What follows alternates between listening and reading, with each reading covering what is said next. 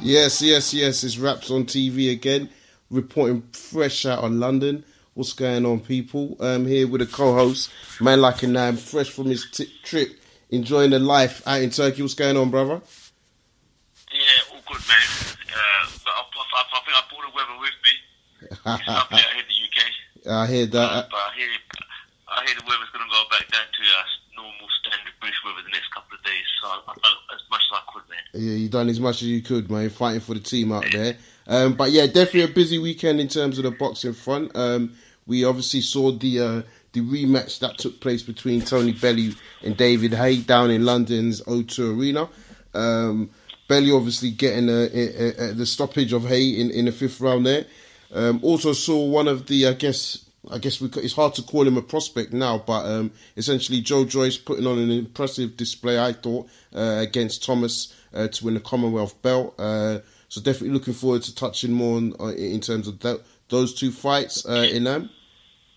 Yeah, so guys, this week we're also joined by Maven Promotions, Ishe Smith's ex-154-pound world champ who returns to the ring this weekend. We're also going to cover Triple G beating Martinez by a second round KO, and of course we've got a massive fight coming up between Linares and Lomachenko, which will probably determine if Linares wins, becoming the top pound-for-pound fighter on the planet. Don't forget to call in on 01506 245 or just send us a couple of tweets and we'll pick that up as well. Yeah. Over to you, Coach. No problem. So listen, guys, let's get straight into it. As we know, kind of a big fight that was billed this weekend. Tony the Bomber Bellew taking on David the Haymaker. First fight, which we all know went down over a year ago now, and Bellew got the better of David Haye, though most people believed it was down to injury and not his actual skill set. So we had an opportunity to get a rematch. It rightly billed as repeat or revenge. 6-month delay after the initial rematch was announced, but we eventually got there. And whilst Inam was watching it via Turkish TV, we were all kind of waiting for the clash over here, and I think we got an explosive rematch. So in terms of Haye playing the B side, I think once all the antics were finished, it's just the two of them look in the ring that kind of think Haye started off well. But Inam, obviously we saw Bellew get the win. I mean, what was your thoughts on the fight and obviously the knockout? I mean, I think like probably most people, I think I was very, very, very surprised by Haye's performance. Actually, not, we're going one of two ways. I mean, that's what everyone was thinking. If Haye was injured and it's just a shot fighter, would have expected what happened. In the show last week, my prediction was Bellew by points decision, but what it showed to me is Haye is a shadow of his former self. Can't move as much as he used to. His whole thing was he used to fight on his toe, moving around, explosive. That's all gone now. He was shooting for big bombs all the way through, giving himself wide open. He looks like he's got injured leg, but he just can't carry any power on his leg at all. So anytime he gets hit clean or hard, he just goes down. It was a really, really sad ending to Haye's career. I mean, I don't think anyone can take him seriously anymore. And when he's talking about fighting people like Joshua now, he's a laughing matter. He needs to hang up his gloves. But, that's my views on it. What about yourself?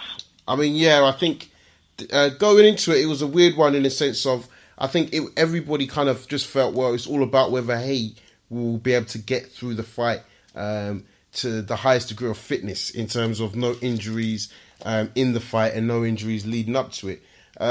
For me, I think, I have to say I was impressed with Bellew more in the sense of that he got the stoppage, because one thing I always took from the first fight and why I was undecided was I didn't feel Haye showed the power to knock Bellew out. And I think in the first fight he hit him with some good shots, but Bellew didn't wobble. So I always found that interesting, but I didn't think Bellew could do anything against Haye, and I was massively, obviously proven wrong, and massively shocked by the way once he connected with the right hand. And you really got to look at it. The fight was over from the third round. It was only the last 30 seconds of the third round, and Haye obviously kind of evaded the full count, but he was able to get back to his corner.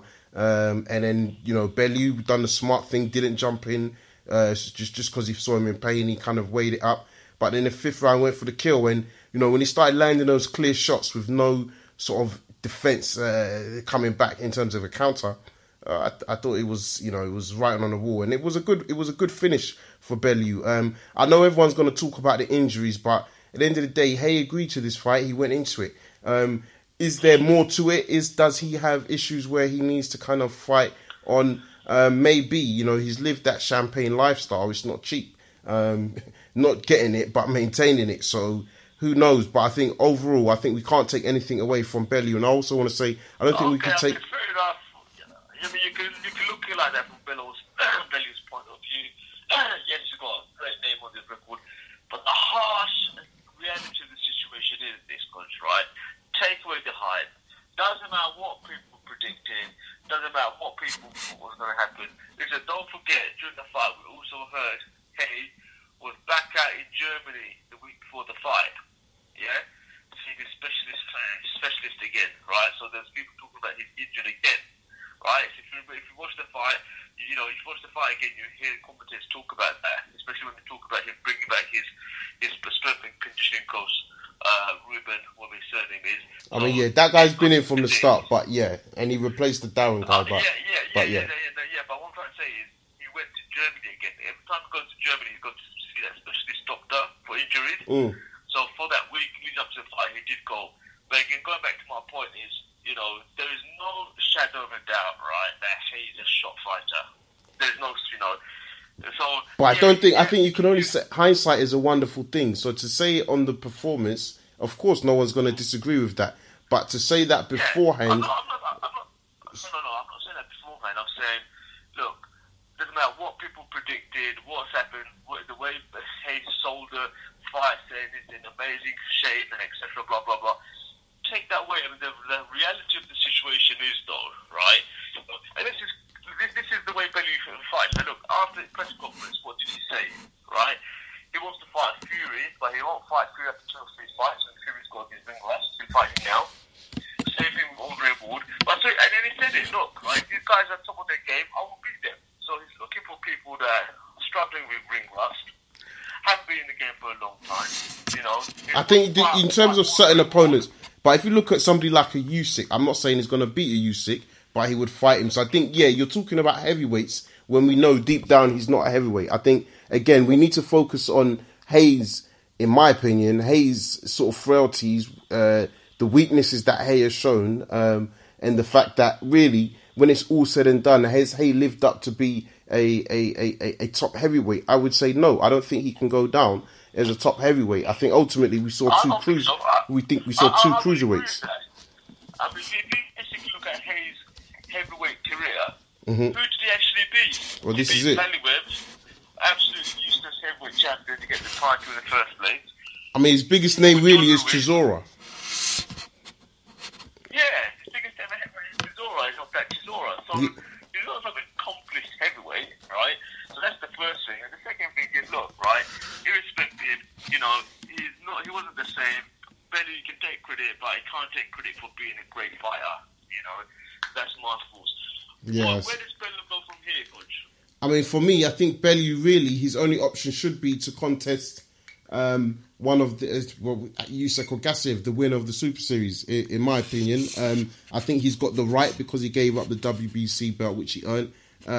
So for me, I think that would, if he wants to stay competitive and he wants the big fights, I think that's the one he should take. Will he take it? Is a totally different question. I mean, what do you think? Where would you like to see him go? Where do you think he should go? Well, when he finished the fight, he's going on about he's a great fighter, etc. And I think to really prove that, you've got to fight a current champion. And you're right. He needs to fight the winner of the Super Series, either Gassiev or Usyk. You're right. He's the WBC Emeritus champion. Which is something like what they've done to Vitaly Klitschko. So he's like a champion in recess. He's got the right to fight the champion wherever he calls for it. Right. Yeah. So he's got that right. He needs to call that out. Okay. But it's possible he's going to fight Andre Ward. Interesting article I read today. Andre Ward, he said he's definitely up for it. He will fight Tony Bellew, but he's got a couple of commitments at the moment. He's going to be, heading the Series over in America, and he's also just come off the set of Creed 2. So he said as soon as he finishes those 2 commitments, he will fight Bellew. So if you had a choice fighting between him fighting Ford or the winner of Usyk, Gassiev, who would you prefer him to fight?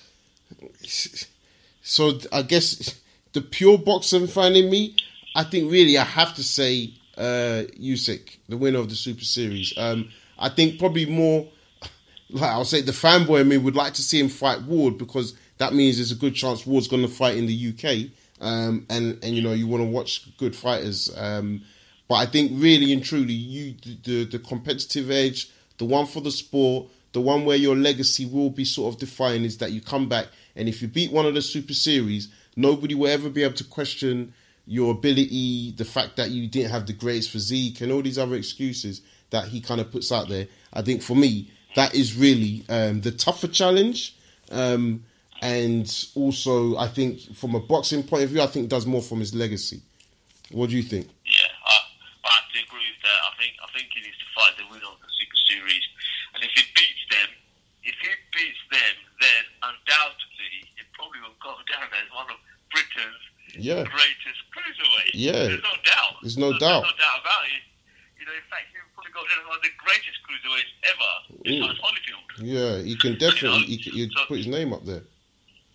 You know, so that's a legacy-defining fight, and as Eddie Hearn has said, right, he's now secured his family future indefinitely, financially.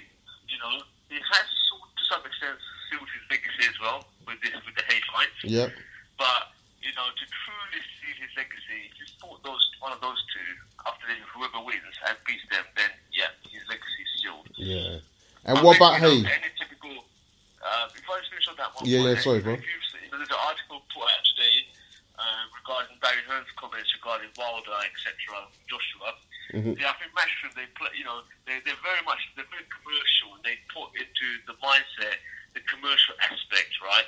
So I think with every fight now, they look at pound for pound what they're going to earn the most for the fighter, right? So at this stage of his career, I think that's what Bellew's going to be looking at. I don't think he's overly concerned about his legacy when it comes to securing money. Yeah. The bigger money fight would be probably the Ward fight. Oh yeah, 100%. Yeah. Yeah. So yeah, I mean, and he can't take the Ward fight if he loses to Usyk. Okay. So those are going to be the factors. You know, I mean, the fight, the Super Series final, I think is in September. For some reason I thought it was July, but it could be September. I have to be honest. I know June, July is it's the middleweights. No, it's the middleweight. Yeah. So yeah, it's probably September then. Yeah.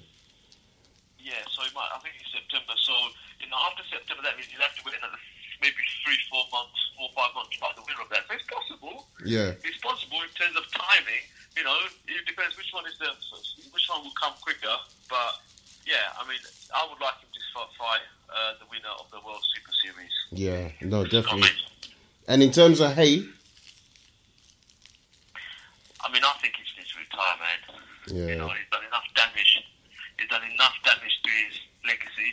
A lot of fans these days, right? They just come into sport now. Yeah, a lot of them. You know, it's a lot of casual fans that now jump. You know, if you go back, 7, 8, 9, 10 years ago, right, and you look at the kind of commentary on Facebook, you know, the social media activity of it wasn't that much, right? It's a very recent phenomenon, especially in the UK, right? So what's going to happen is the vast majority of the fans, right, they're not going to truly appreciate who Haye was, right? So when they've seen this performance, he's going to go down with a really bad name, right, with a lot of these fans, right? So he shouldn't tarnish it anymore. I think he just needs to retire. He's probably made enough money from these 2 fights. Concentrate on his promotions and just go from there. That's my view. I mean, do you think? No, I mean, I do want to say agree, but yeah, I don't see how he really comes back. I get that Haye is a name, but in terms of competitive fights, it's not going to happen, especially at heavyweight division. Maybe a cruiserweight.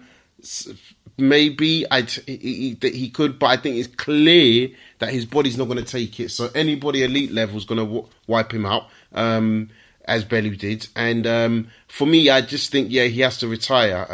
I think one of the questions I was going to ask you, do you think it was telling that Haye has never sparred Joe Joyce, knowing that, he's his protege. He's bringing him through the ranks. Given Joe Joyce's performance on Saturday, and I admit I wasn't one of his biggest fans, but given that performance on Saturday, do you think that there's a reason why Haye avoided sparring Joyce? Yeah, I mean, look, man, Haye's career has been built on being a salesman. He's a salesman. He sells events, right? His fights, they are events. So, the reason a lot of people bought into this fight is probably because of what he was saying. He's back. He's never felt so good, etc., etc. But deep down, he doesn't know where he is. And I think he probably knows at this stage of his career, he's not going to truly add anything to Joe Joyce by sparring with him. Yeah, Joe Joyce is a proper heavyweight. He's an Olympic finalist. He's coming up strong. He's knocking people out. David Haye's whole career was built on being fast and explosive. That's gone. It's gone. Exactly. So yeah, now you say that. He probably wouldn't want to add anything. What's he going to add to Joe Joyce? What is he going to teach him by sparring with him? Exactly. No, I agree with you on that. So listen, I'm going to open up the lines, get a few of the callers out there and get some of their opinions. So going out to a man like Daniel, I see you there. Hello. Yeah, not bad, thanks, bro. You alright? Yeah, all good, mate. All good, fellas. Good. What do you make of the boxing this weekend? Absolutely terrific performance by Tony Bellew. I thought he boxed well. I thought he was patient. I think he looked like a top fighter in there. He's not everyone's cup of tea, right? And David Haye is a shot fighter. Tony Bellew done what he had to do, and he battered David Haye, absolutely destroyed him. And that's it, simple and short. Like, he's done the business, and hopefully there's a couple more big fights for Tony Bellew out there. Hopefully, let's see. Should Haye carry on? Should he retire? Should his fight easier fight? What should he do? You know what? Knowing David Haye, he'll probably carry on. I mean, he'll probably fight someone like Derek Chisora or something next. He'll probably carry on because he, as you said, he's got that champagne lifestyle. Do you know what I mean? So he's got to support it, ain't he? So it wouldn't surprise me if we see him fight again. But yeah, like you said, he's a shot fighter. Can he persuade you again that he's not shot? This is Haye 5.0. I've never felt so good. I'm on the line. Everything this is it. I know I'm back. Blah blah blah. He can't persuade me because I predicted Bellew to win this fight. So he can't persuade me, but he'll probably be able to persuade the majority of the UK. Everyone just falls for it, don't they? They just fall for it.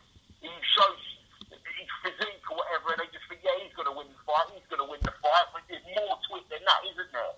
Yeah. His body is broken. Bellew predicted that twice. What's going to happen? Absolutely just destroyed him on Saturday. The referee, to be fair, should have ended it earlier. Battered him. And took his time, boxed well, and battered him. No, it was a good fight overall. Did you watch any of the Triple G fight, or did you catch any of the highlights? No, I didn't. He won in the second round, didn't he? Yeah, he won in the second round. Yeah, so we'll get into that a bit later. So listen, D, we're gonna leave you to it. But definitely we'll speak soon. And like I said, next week we've got you in the studio. So looking forward to that. Yeah, lovely stuff. See you soon. Take care. Cheers. Bye. All right, going out to Tom. Man like Tom, what's going on, bro? You alright? Coach and Ann, how you guys doing? How you doing, mate? Yeah, not too bad. Good. Boxing. Did you enjoy the boxing this weekend? Yeah, very good weekend of boxing. Very impressed with Bellew's performance. I felt he dictated the pace of the fight from round one. Once he got Haye's number, within the first few rounds, it was a fairly easy job for him. And dominant performance. Oh no, good. I mean, you spoke there about like the jab, which I felt that it was that he kind of established that earlier. I felt Haye started the round, I'll say it better, but I felt he looked okay. He seemed to be a bit agile. He seemed to have a bit of energy in the performance, and I'm talking sort of like rounds 1 and 2. But what did you think about sort of Bellew's punch variety when he smelt the blood, bringing in that right hand, going down to the body, even when he got inside up close, throwing shots? Well, what did you make of that? Yeah, I was impressed with his inside game. I felt that when he tied Haye up on the inside, he was able to get his combinations off, and then as he backed Haye onto the ropes, was able to be patient when he walked him down, and then as Haye was on the ropes, be able to pick him off. And I thought his upper body movement was impressive. The fact that he wasn't looking for that one punch, he was trying to systematically break Haye down, and as the rounds progressed, it paid dividends. Yeah, I mean that's an interesting comment, because Hearn said sort of at the weigh-in that Haye was saying to Bellew, "I'm going to break you down, make it last, make it a painful beatdown." And when I heard that, it was interesting because you kind of felt to yourself, can he really do that? Is his body going to allow him to do that? Can he rely on his body in that sense? Which I guess you could take as a sign of confidence, but clearly he was wrong. I mean, what do you see from Haye moving forwards? Yeah, I think Anam summed it up perfectly. I think, Haye likes to sell himself, sell the fight and get people, get the hype around him. But I think now that, his legacy's sort of been tarnished in a way, because he's going to be remembered now for those 2 defeats that nobody expected against Bellew. And if he was to continue, which I don't see any way possible for him to continue, no one's going to buy into it. If he ends up fighting a name like Derek Chisora on top of the bill on Dave or something like that, no one's really going to buy into him anymore, and there's not going to be any interest, generated by having another comeback because of what's, Yeah, I mean, he's going to have to persuade a channel like, he's going to have to persuade a TV channel like Dave that people are going to watch his fights. I mean, pay-per-view fights are over. No one is going to pay money to watch the pay. I mean, would you pay £20 to watch him coach again? No. There you go. So pay-per-view is probably most likely gone, right? He's not going to get a pay-per-view fight. Question is, can he fight on terrestrial TV channels? Possibly, possibly. Even a shot fighter like David Haye, or something like Dave, I probably would watch him. He's got nothing else to do on Saturday. Why not? I mean, the thing is, it's got to be the effects of Joe Joyce now, because if we're looking at the brand Haymaker, and for him, I guess for Haye, it is actually over. It's now talking about the fighters that are under him. Hutchinson's obviously left the stable, so it is really Joe Joyce they're going to be banking on. I know this Cody Davis has just come through, but Joyce is the one. I mean, where do we see? How does this impact Joyce, knowing that now he doesn't really have a relationship with a big network, really? So Joyce, I think, yeah, you're right. He's only hope, and he's moving up really, really fast. I mean, again, for this weekend's performance, I don't think we'll read too much into it. It's only when people start fighting serious challenges that's when we can see what someone's about. I think they need to make that Chisora fight. If he beats Chisora as comprehensively as he's beating Lenroy Thomas and all the other guys he's fought, then I think, he can do it. He's always been a bit of a slow plodding fighter for me, Joe Joyce. I mean, that's an interesting one. Sorry, carry on, bro. He's quite slow and prodding. The kind of style he's got, someone like a Joshua will damage him, I think. It'll be too quick, too powerful for him very, very quickly. The Deontay Wilder, I think, will take him out again. That slow prodding style just doesn't work. So I think, he's probably going to get high into the rankings, but I can't see him becoming a world champion with the current champions that are fighting at the moment. I mean, as an ending statement, I think it's very hard to disagree with that. What I will say is I was impressed with Joyce, really, in terms of the fact that he took out Lenroy Thomas so early, and really it was, you could argue again, it was a first round performance, because from the first sort of like minute, he literally just took over, and he had great in terms of his shot variety, jab, uppercuts, working the body, trying to put a little bit of switch hitting in, defense low. In terms of can he stop the elite guys, Joshua Wilder, highly unlikely. But I'll say this much: if you want to use the narrative of resumes, he's quickly building one of the strongest resumes in the heavyweight division. So I want to see how people kind of argue that one as being relevant. But for me, I was surprised. I think Chisora doesn't want the fight. After seeing that, and I say that is because Chisora is obviously pricing himself out, asking for a high fee. And Joe Joyce isn't going to get this kind of money now. Now that Haye doesn't, the brand is kind of finished. He's not going to be generating the funds. But yeah, for me, I have to say, I like Joe Joyce. I was impressed with him, massively. Tom, what was your thoughts? Yeah, just before I go on to the Joyce fight, I just wanted to say in regards to the sparring situation with Haye not using Joyce as a prime sparring partner for his camp. I think what takes over a lot of the time is, his Haye's pride definitely takes over a lot, and the fact that he wasn't sparring someone like Joe Joyce, who is regarded as a 4-fight novice, definitely demonstrated that he didn't want to reveal any chinks in his armour, or have any difficulties with sparring a younger, fresher heavyweight in the lead up, and that's why I think he's only brought in, say, 1 or 2 sparring partners. We had Malik Scott, who didn't give a very good account of himself against Luis Ortiz, and that probably just showed that the lack of time he had sparring during camp played a massive part.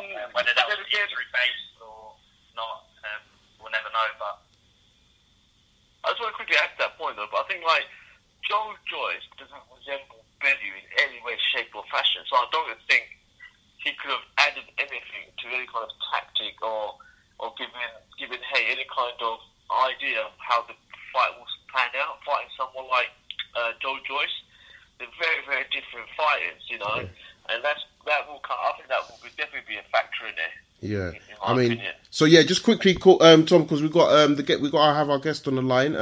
What are your thoughts on Joyce?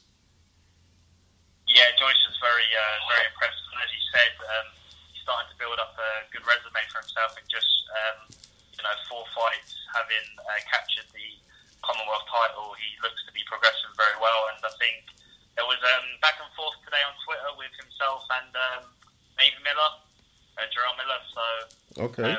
He's definitely calling out the big guns in the division, and I wouldn't be surprised if he gets a big fight. The way his career's been fast-tracked and the way he's progressing at the moment. Yeah, no, definitely. Listen, Tom, thank you very much for calling in. Appreciate the support as always. Gonna move over. No worries, anytime. Appreciate that. Gonna move over to our guest. So today we have with us a Vegas native. A lot of boxing fans will remember this fighter from the boxing TV show The Contender. He's a Las Vegas native who beat Cornelius Bundrich for the IBF Super Welterweight title. Signed to Affiliation Management and is a great example of perseverance. He will be fighting Tony Harrison this weekend, and we've got him on the line to just talk about camp and how things are going. Ishe Smith, thank you very much for joining us. Ishe, how are you doing?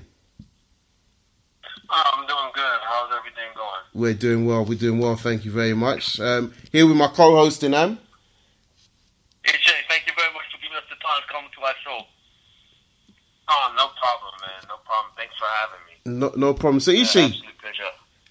How's camp been going into this fight? Camp has been going pretty. Camp has been awesome. It's probably, I hate the cliches, so I'm gonna say it again. It's probably been one of my better camps. I said it with the Julian Williams fight, and that was a great camp and a great fight. And this has just been a great camp as well. We left no stone unturned, and no corner not maneuvered, and it's been an excellent camp, man. It's been great. Oh, no, that's good. And obviously this weekend you're fighting Tony Harrison over in Vegas on a Friday. This Friday, how would you assess Harrison as a fighter?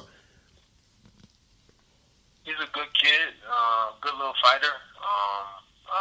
It's just, he's like everybody else I fought. I've been in this game for almost 2 decades. I was fighting Randall Bellew when I had 13 fights. So everybody's like, oh, he has power, he has this. And, when I fought Julian Williams, people said Julian Williams was going to knock me out or he was going to just run through me. And then when that didn't happen, then after the fight, a lot of people thought I won. They said, oh, Julian Williams ain't got nothing left. Now Julian Williams goes and beats Nathaniel Gallimore in his last fight. Now he's back. So the boxing community is a little bit fickle. It's just time for people to just give me my credit. I became world champion. I made history, and I can fight. The fighters that I've lost to are good fighters. They were good fighters, and some of them are still fighters today, like Danny Jacobs and Sergio Mora. It's just it's time for people to just start giving me my credit, man. It's just becoming the first-born Las Vegas world champion as many fighters that come out of this city. To be the first one to do it says a lot, and I'm ready to go. He's a good kid, good fighter, but he's not on my level. There's no fighter's going to beat me. Every time he steps up, he gets knocked out. So that's just what it is. Oh, nice. Ishe, again, thanks for coming on our show. I remember watching the Contender many, many years ago as a young man. The Contender used to come on late in the UK. And I remember the whole booth we had with Sergio, the Latino Snake Mora, etc. And he wanted to win it and win that $1 million. How did you get into boxing following that show? Because there's quite a few names. You had Peter Manfredo. I think it was Peter Manfredo was also in that one. You had Sergio Mora and yourself. And you managed to get into the professional ranks. How did you get into boxing? Well, I started boxing when I was 8 years old from being bullied in school.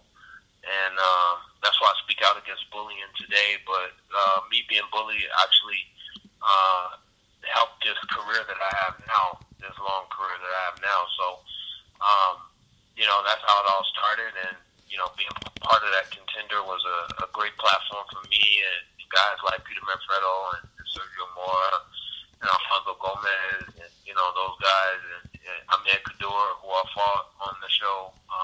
It was just a great platform and a great launch to get us more fans and get us recognized. So it was wonderful. I wouldn't trade that in for the world. What was it like leading up to the world title win against Bundraj, and what did it feel like becoming a world champion for the first time in your career? Well, when they told me about the fight and they told me I had to go to his backyard to do it, I said, let's make it happen. I had waited 13 years for my opportunity, and I finally got it. And camp was going good, and this little kid in camp caught me.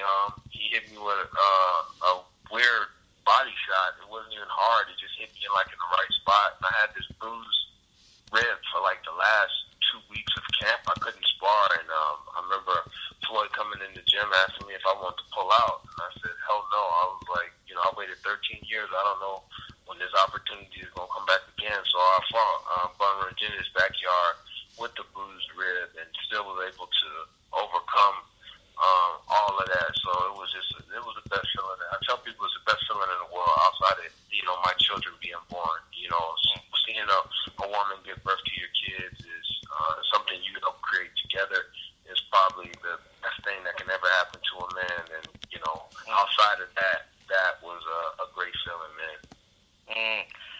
We've been following your career for a while, Ishe. We did see you in the Contender, so we have known your name for a while. We're in Vegas during Manny Pacquiao versus Floyd Mayweather. We're actually in the Palms Casino when you were fighting on I think it was a Spike TV, on the channel. Can you see yourself fighting for a world title again? If I'm just here to fight and not try to get one of the big names in the future, then what are you doing it for? So I definitely am gunning for one of those world titles, and first I got to take care of business what's in front of me, but I want to fight the best, and Tony Harrison is one of the best, Julian Williams is one of the best, but it's the judging is a little bit crazy in boxing nowadays. I would like hopefully get some competent judges this time out, but I want to fight the best, and he's one of the best.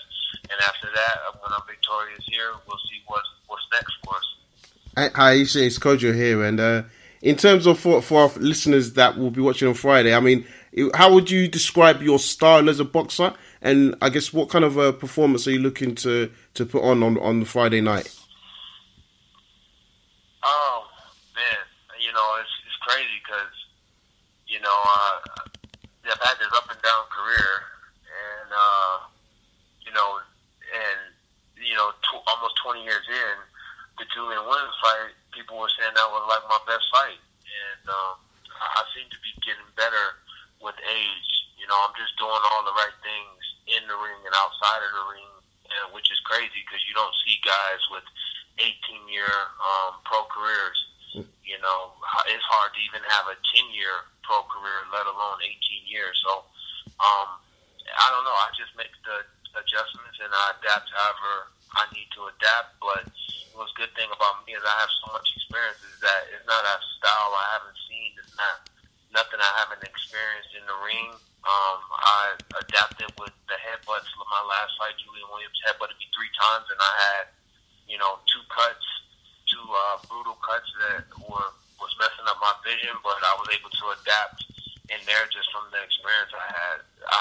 So I'm just ready. If whatever he brings, I'll be ready for it, and I'm ready to go. Nice. Ishe, how did you meet Floyd Mayweather for the first time? How did you break in with Mayweather Promotions? And just so other fighters out there understand the importance of networking and meeting the right people in boxing, what did Mayweather Promotions do for you in boxing to help you break through to those world title fights? Well, Leonard Ellerbe, he gave me a chance when a lot of people wouldn't give me a chance. Back in 2012, he knew I wasn't active, and he knew I hadn't had many fights, and I wasn't able to get any fights, and he came and took a chance on me, and the whole game plan was to get a title shot, and here we are 6 years later, and still headlining cards and still fighting. So they took a chance on me, and I've seen them take a chance on a lot of people, and they've stuck by people even when they're in defeats, and it's a business. So I do appreciate them and elevating my second half of my career and helping me achieve my goals, but the work is far from done. We still have a lot of work left, and I still have a lot of fight in me left, and I'm looking to finish my career here. How many more years do you think you can stay in boxing at the top level, Ishe? I don't know, man. I found the youth, so maybe 5. I was thinking maybe 2 or 3, but I don't know, man. I feel good, almost like I feel better today than I did when I was a young kid, and which is crazy. Even sparring and training, and just seem to be eating right and doing everything right. I have a great team behind me, and I don't know, maybe 5, 3, 5, maybe. I don't know. I'm just gonna keep going, and the more successful we are, the good fights we're in. I don't want to have a plan to get out of here. It's just you don't know when it's time to go, but I'm having a lot of fun with it right now. Well, good luck to you, Ishe, with that. Who is the top 154-pound fighter in your opinion right now? Well, the top guy you got to say is Jarrett Hurd, because he beat the guy who was the guy. So Lar was the guy at 154 pounds. Jarrett Hurd beat him. So if you beat the guy, that's the guy. You become the guy. So I got to give it to him. Yeah, no, and it's definitely a competitive division that you're in. In terms of your personality outside of the ring, I know Ashley Theophane. He's a previous guest of ours on the show. Yourself, Ashley, and Bellew Jack, you got a close brotherhood. how important are your stories for boxing? You know, young amateurs coming up, people that are currently trying to make a way in the game. How important are your stories? I think the stories that I have and that Ashley have and that Badu may have, those are very important, especially my story and, dealing with depression and suicide, early in my career and just through all the ups and downs and being able to overcome that and become world champion and still fight today and still living today. Those are very important, especially for the amateurs and professionals. This is a hard game. It's crowded at the top. It's lonely at the bottom. You got many friends when you're at the top, and you hardly have no friends when you're at the bottom. And it's those sacrifices and that you make when you're at the bottom, and you find out who your true friends are to pull yourself out of it. So I think those stories are very important. Yeah, no, and definitely we've been, as you know, most of our listeners will see the good, what we call banter between the three of you, and I think the most memorable one will be Ashley when he was in the ice bucket. So yeah, definitely, we're good to see you guys. That was great. Yeah, have some good stories. Three guys from different parts of the world, all working to kind of make their dreams come true. And in terms of, Inam spoke about working with Mayweather, but being in that camp of Vegas, we've been out to Vegas. I mean, staying focused. Your family must be very important in supporting you, achieve your dreams of this boxing career. Oh yeah, most definitely. If you don't have the right family behind you to guide you and to push you and to tell you to keep going, I mean, I've had great women who supported my career, even past women, and my ex-wife who ended up getting murdered last year. My kid's mother and my current fiance, they have all been great in helping me get what I need to get. So I think that's very important to have the right family behind you pushing you. Yeah. And I mean, Ishe, obviously we knew, but we did hear about that and wasn't sure how to approach it. So, from us, definitely, a lot of respect for returning to the ring after such a tragedy, and, for your family, deepest condolences and sympathy. Definitely go out to the mother of your children, and, hopefully that, the pain just erases or eases as the days move on. But definitely I'll say, all the best. All the best for this Friday. So before we let you go, just want to say, do you want to quote your social media handles and just tell the listeners where you'll be fighting this Friday? I'll be fighting at Sam's Town and Sam's Town Hotel and Casino in Las Vegas, Nevada. I don't know the times per se, but I know we'll be on Bounce TV. You can watch it online, stream it on the Brown Sugar app. This Friday, May 11th. And my handles are Ishe Sugar Shay on every platform, on Twitter, on Snapchat, on Instagram, and Ishe Smith on Facebook. Perfect. Thank you very much. All the best for Friday night. Ishe, thank you. Good luck with the rest of your career, man. Good luck with the rest of your career. Thank you. I appreciate it. You've done fantastic. Going from the contender to become world champion. What you've done with your career. Good luck with it. All right. Thank you. I appreciate it. Thank you guys for having me. No problem. Thank you. So, yeah, great interview there with Ishe Smith, giving us some great insight into his career. And obviously he's fighting this weekend, this Friday. So make sure you check that out. Will be available online for a live stream. So, yeah, we're also going to kick off a couple of other bits and pieces that happened this weekend. Was a busy card that took place at the London O2. So we saw James Tennyson stop Martin J. Ward. Tennyson won by knockout. Great knockout. He recovered from a vicious body shot quite early on to stop Ward. And I think he showed a great display of his power, which was definitely serving well in his division. Inam, what did you make of the Buatsi fight? Yeah, another great display for Buatsi. Good fight on his journey. The Frenchman did test Buatsi a few times to some get good headshots, but again, fantastic performance from Buatsi, and looking like he's going to head on to become one of the best light heavyweights in this country. Yeah, and then Ryder, do you want to talk about the Ryder? Yeah, the Ryder fight is a great matchup. It was billed as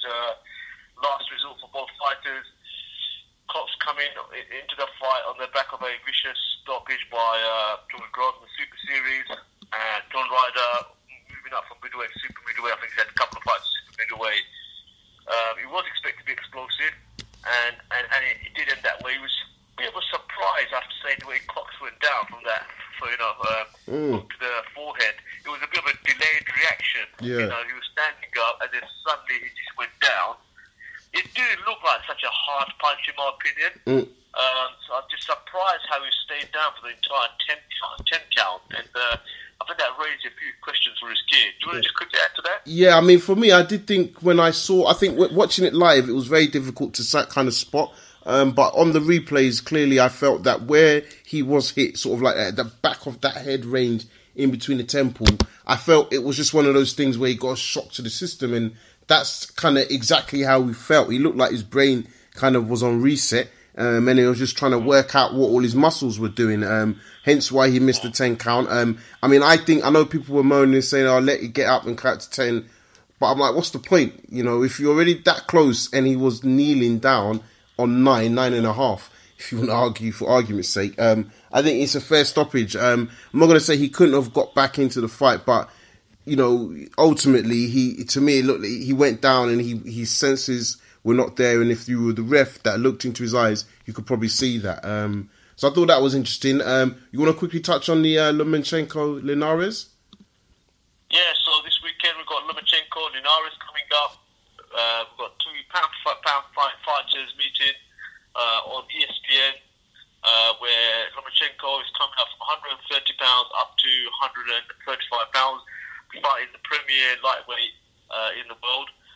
What's your views on the fight, coach? Who's going to win? Interesting one, bro. And I mean, you would argue that Linares could potentially have some advantages in this fight, namely being height. I don't know. I think it's going to be telling in terms of how Lomachenko fights in the inside on this one, in my opinion. And the reason why I say that is if he starts letting off shots, good combinations to the body and definitely to the head, I think Linares is somebody we've seen that can bruise. So it's going to be interesting to see how Lomachenko's power will carry up at this division.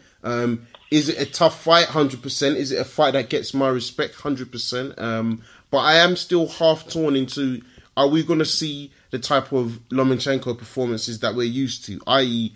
the fight quitting or a stoppage? And I don't know. But if it's a 12-round fight, I think that is going to be great for the fans. And I think we're looking at a great contest. I really do. I mean, what do you think? Yeah, I mean, neither of them are notable knockout artists. That's the first key point here, right? The second point is Lomachenko is coming up another division, right? So he's going to be the smaller fighter. Number three, they're both tactical geniuses. Linares is one of the pound-for-pound greatest fighters. Lomachenko is clearly at the top of his game. If Lomachenko does beat Linares and beats him comprehensively like he's been doing all the way through, I think there's going to be very little doubt that he is technically pound for pound the greatest fighter on the planet at this stage after 11, 12 fights. I think it's going to be, I personally think, and I said this on the show many shows ago, that Linares is probably going to do his greatest challenge at 135 pounds, more so than Mark Garcia. The reason being is I think he can beat him for his speed, because Linares is a fast fighter himself. I think his size will play a big part in this, and Lomachenko is a massive favourite, but don't be surprised if Linares does pull it off. Yeah. He's a great fighter in his own right. Exactly. And I think he will probably go on points. I think he'll probably go on points.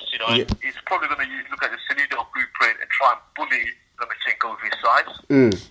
I mean, without a shadow of a doubt, I think that's number one in terms of... So I just want to go back and say, I do think, even though he's not a knockout artist, he puts enough pressure on guys that they retire. So I think his stoppage, we've got to give Lomachenko his props and say he has a high stoppage in terms of opponents not going the full distance. But I do definitely agree with what you're saying in terms of Linares' speed. We definitely would argue, I think it's to say the power is on his side. I think the other thing that's going to be on his side is the confidence. And I think verbally a lot of the opponents are confident, but I think Linares is keeping calm, but I think he's going to be confident outside and inside of the ring.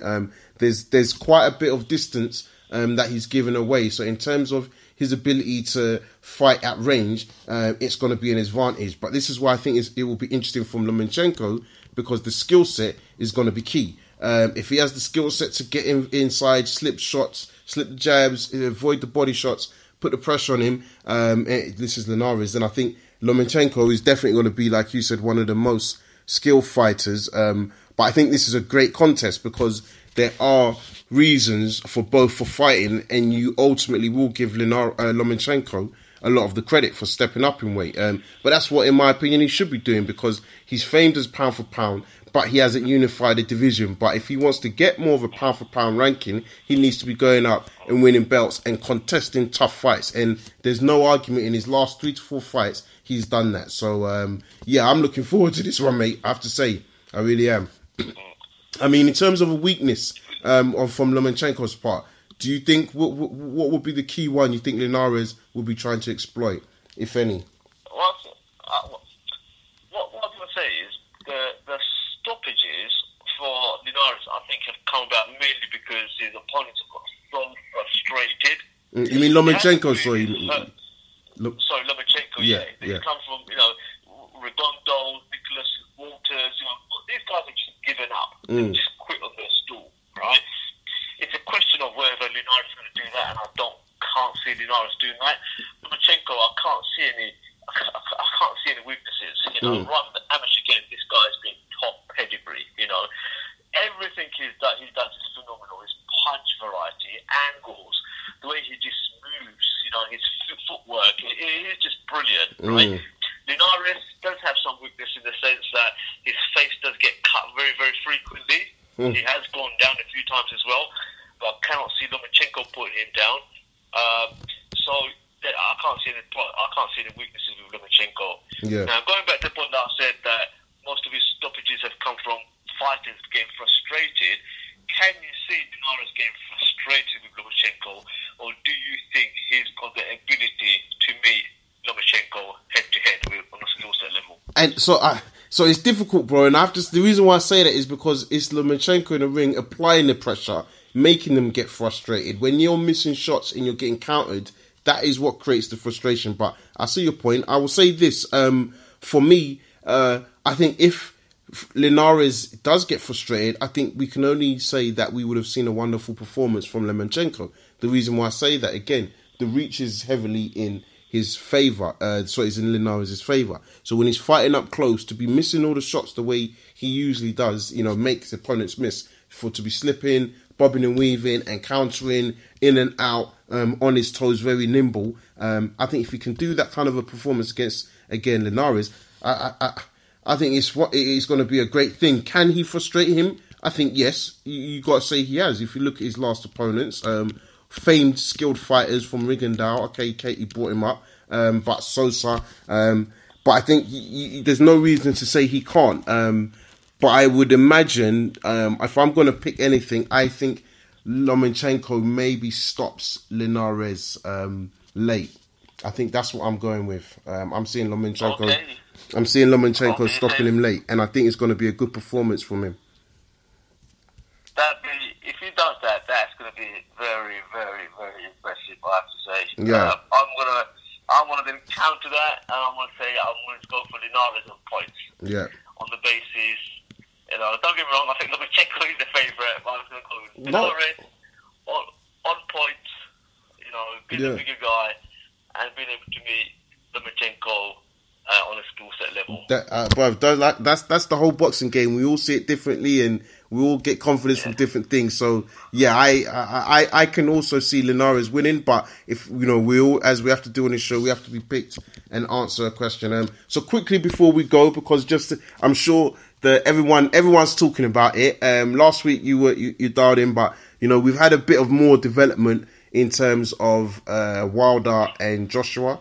So Barry Hearn Sr. has reportedly said the fight, they got to do the numbers, but if it was Hearn's choice, he would fight Povetkin and Miller and then Wilder next year. What do you think of that statement? I mean, there's two angles to this, right?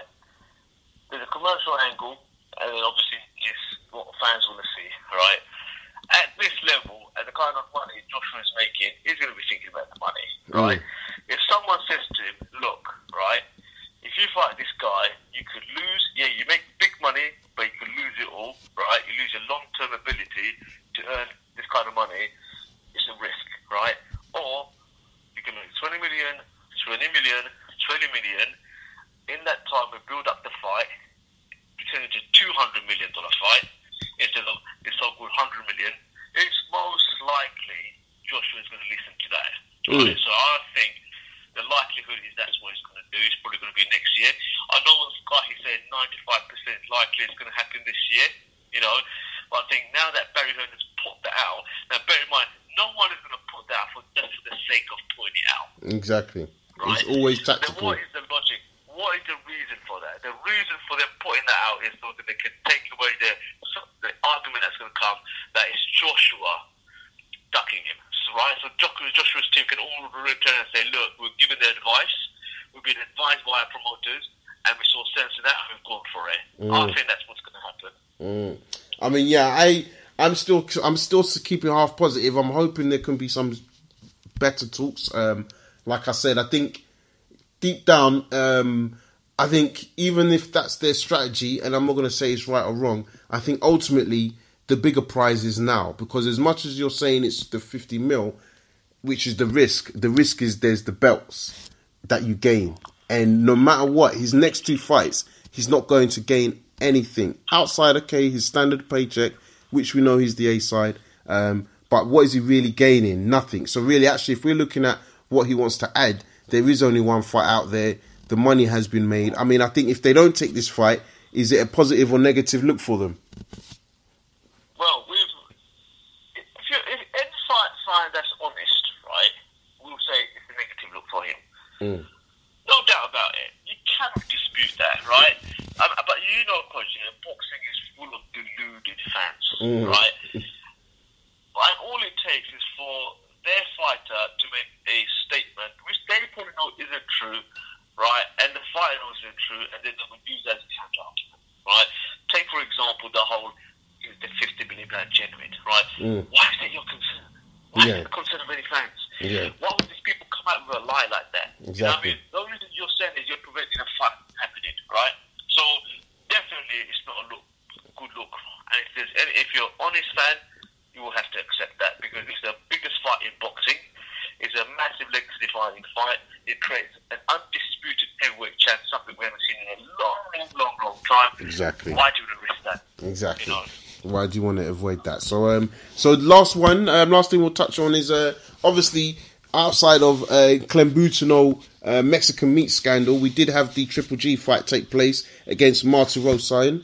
Can never get his name pronounced right. But listen, I'm going to cut to the chase. Wasn't impressed that he took that fight. Made this guy come up from 154. Stopped him in 2 rounds, which was telling. I'm going to tell you straight, guys, I didn't even watch this fight. Didn't even bother staying up for this fight. I think it's a shambles. And for Triple G to kind of talk about Golovkin, to talk about Hopkins, and talk about his resume. Listen, even if Hopkins lost to certain guys like Golovkin, Kovalov, and your Joe Smiths, listen, at least he took on very, very tough opponents. I don't think you can compare the two. So for me, Triple G. So let's not forget he lost when he was 50 years old. Let's forget that. Yeah, exactly. So and that's my point as well. I like Golovkin sometimes, but most times throughout his career, what he's done is just so, it's just really taking the piss out of fans. Yeah. How can you not fight a middleweight? How can you tell me there's not any middleweight out there that would have taken that fight? Exactly. What he's had to do is had to go back down again just to bring himself back to become a killer. Yeah. Right? Because the time he fought Canelo, he couldn't do nothing. Fuck all to Canelo. Don't forget that. Jacobs, he put him down, but that was probably more of an off-balance thing. He wasn't really hurt, was he? Well, he didn't finish him, exactly. Yeah, exactly. He didn't finish him. So, as soon as you stepped up, nothing's happened. So, what happens again? Go back down again. Let's bring up a smaller fire, like bringing up Kell Brook, weight divisions. Come on, man. If you have a legacy, Exactly. Five guys, we're having a legacy defining fight. Move up, man. Drop this now. If he fights Canelo and he beats Canelo, right? I mean, can we say today Triple G has got a good fight, a good win on his record? I mean, I personally, that's what I'd say no. I think you can't look at his and say there's anyone that's outstanding that, because ultimately what makes a top fight, regardless of the opponent's resume, it is the opponent where you look at that and think, you know what, this is kind of 50-50. And the only one, because the question you asked was who is he beat, and on paper he didn't beat Canelo, so he doesn't have one, because the rest of the guys, so apart from Danny Jacobs, so that's wrong. He has one in Danny Jacobs. But again, on paper he beat him, so I won't get into how that contest went down. But that's the only one, in my opinion. Your Rizardos, your Gills. I mean, if you look at these guys, their records going into the fight, none of them were undefeated. I think maybe Gil was he had one defeat. Most of them had at least 3 or 4 defeats coming into the fight. So that doesn't suggest that it's going to be highly competitive. Do you see what I'm saying? So yeah, I don't know. I'm a bit frustrated with Triple G. I think he should have cancelled that fight, or just called somebody from above, called somebody from the higher rankings. Even if it was a top 10 guy, at least that would have made it more pleasing for us true fans. So yeah. So on that note, I'm not going to keep it too much. But now you want to do the social media shout outs? Yeah, guys, follow us on Rapsol TV on Facebook, Rapsol TV on Twitter, and Rapsol TV on Instagram. And don't forget, we're now also having the shows on YouTube. And keep an eye out in the next few weeks. We're going to be streaming visual shows as well. Definitely. So guys, make sure you subscribe and like all the pages. Appreciate all the fight fans. Enjoy the boxing this weekend. We'll be back.